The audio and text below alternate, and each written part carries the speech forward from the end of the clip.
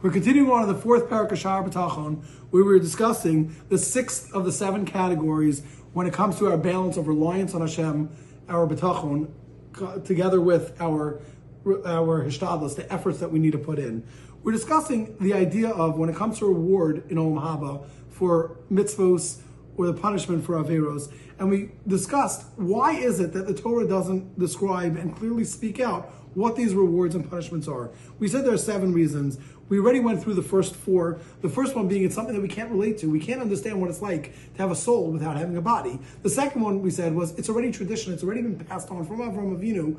And Mesilas Yesharim brings down how any intelligent person understands this whole world is just something to set us up for something in the future, meaning for reward and punishment in Olam Haba. The third reason we gave was that through the lack of our understanding, we weren't on the level, we were like children. So therefore, like a child who you need to give them instant punishment and instant reward, so too the Torah can write about instant things. It's not going to document and discuss things that are not something I can understand and relate to right away, that are future and far off. The fourth thing we discussed was that at the end of the day, not one person is deserving of Olam Haba. The only way we're deserving of Olam Haba is if we do something extraordinary. For example, we bring other people in, we teach other people, we guide other people, we show them Torah, whether it's directly teaching them or financially supporting teaching them, whether it's through making a Kiddush Hashem, or it's through the absolute, only through the kindness of Hashem. And we explain the reason is because all of what we do still cannot balance out and still cannot repay Hashem for the kindness that He does. And then we explained that even with writing about punishments, at the end of the day, we can't even write punishments because there's another thing. The pasuk said, Hashem is merciful and He forgives sin and He doesn't destroy. This means that even if there is a punishment for a sin that was completed, at the end of the day, Hashem may change it and forgive the person. Hashem's not going to write that a person's automatically getting punished because this can be changed. On this, we continue on for the 5th reason. Umehem. Every good deed has 2 different parts to it. Mimenu nistar. Parts are someone does a good deed and it's hidden. No one knows about it. Ein mashkif olav zulas habori. There is no one who sees this aside from the Creator, aside from Hashem.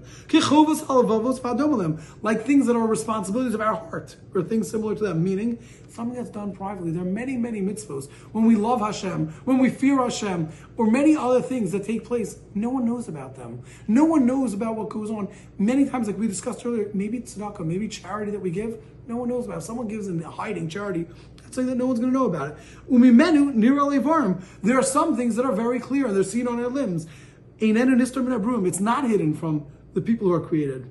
These are the mitzvahs that are physically able to be seen, meaning there are some mitzvahs that are clear that everybody needs to see. So therefore,